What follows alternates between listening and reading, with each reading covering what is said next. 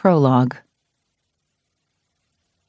I stared at the ice cubes in my glass, all that was left of my first drink.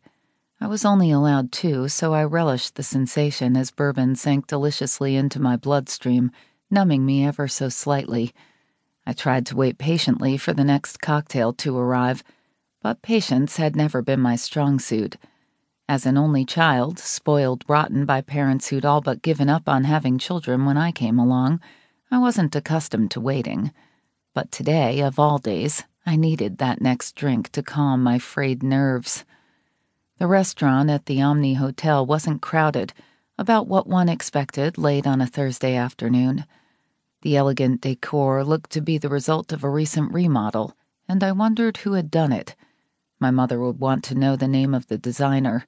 She served as the director of the Fort Worth's Junior Cotillion, as well as on a number of museum boards, and she taught me to stay abreast of all things related to the arts. But right now, the hotel's new look only helped distract me from an imminent meeting with the most important man in my life. I was excited, yet anxious, because this would be my first meeting with my lover. Our first meeting face to face. He'd left strict instructions for me to sit at the table he reserved for us. He requested I sit with my back to the entrance. This tricky move on his part allowed no way for me to see him as he entered. If his intention was to control and torture me, it was working. A loose strand of hair tickled my cheek, so I tucked it behind my ear. My hair wasn't choosing this inopportune moment to misbehave. It always misbehaved. I watched for the waiter, again wanting that drink, but as much as I hated being outside my comfort zone, I loved the naughty, decadent feeling I got from doing something simply because my master told me to. When I submitted to his demands, I stepped outside my safe little world, the one where my ex-husband ignored me for years, where all my friends had children, where I felt inconsequential. With him, I wasn't invisible. He relied on me. Sure, it was for things of a sexual nature, but to me that was something, and I felt fulfilled for the first time in ages. A few months ago, when I'd been supremely pissed at my cheating husband, I went online. I admitted I'd been looking for trouble, which was mind-numbingly easy to find. I hadn't intended to find a darker side of myself with needs that could never have been met by my philandering husband. I'd never meant to find someone. I'd merely been looking, searching. For what? I wasn't sure. What I did find was a whole new world of dominance and submission, self-inflicted pain as well as pleasure, and sexual satisfaction with a stranger. A man who reached out and touched me in corners of my soul I hadn't known existed. We spoke every day.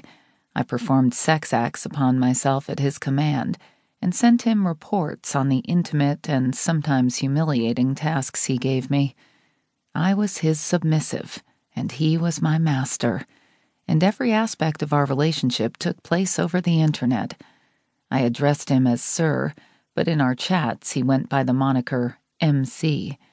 We communicated via Skype, email, chats, and the occasional phone call, never seeing one another. That is, until today. I had insisted we not use cameras, even though he implored me to do webcam sessions. My privacy was of the utmost importance to me, so I always refused.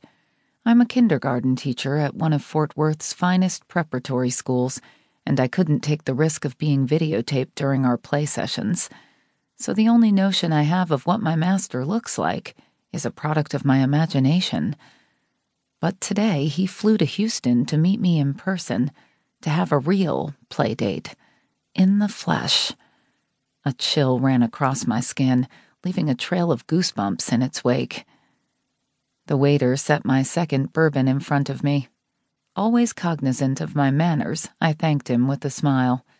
I had been born into one of the wealthiest families in Texas, and I'd been given every advantage. I attended the right boarding schools, wore the right clothes, and behaved as any proper debutante should. And what had that gotten me? An unfulfilling marriage to an unfaithful jackass, and a lifetime of trying to meet other people's expectations rather than my own.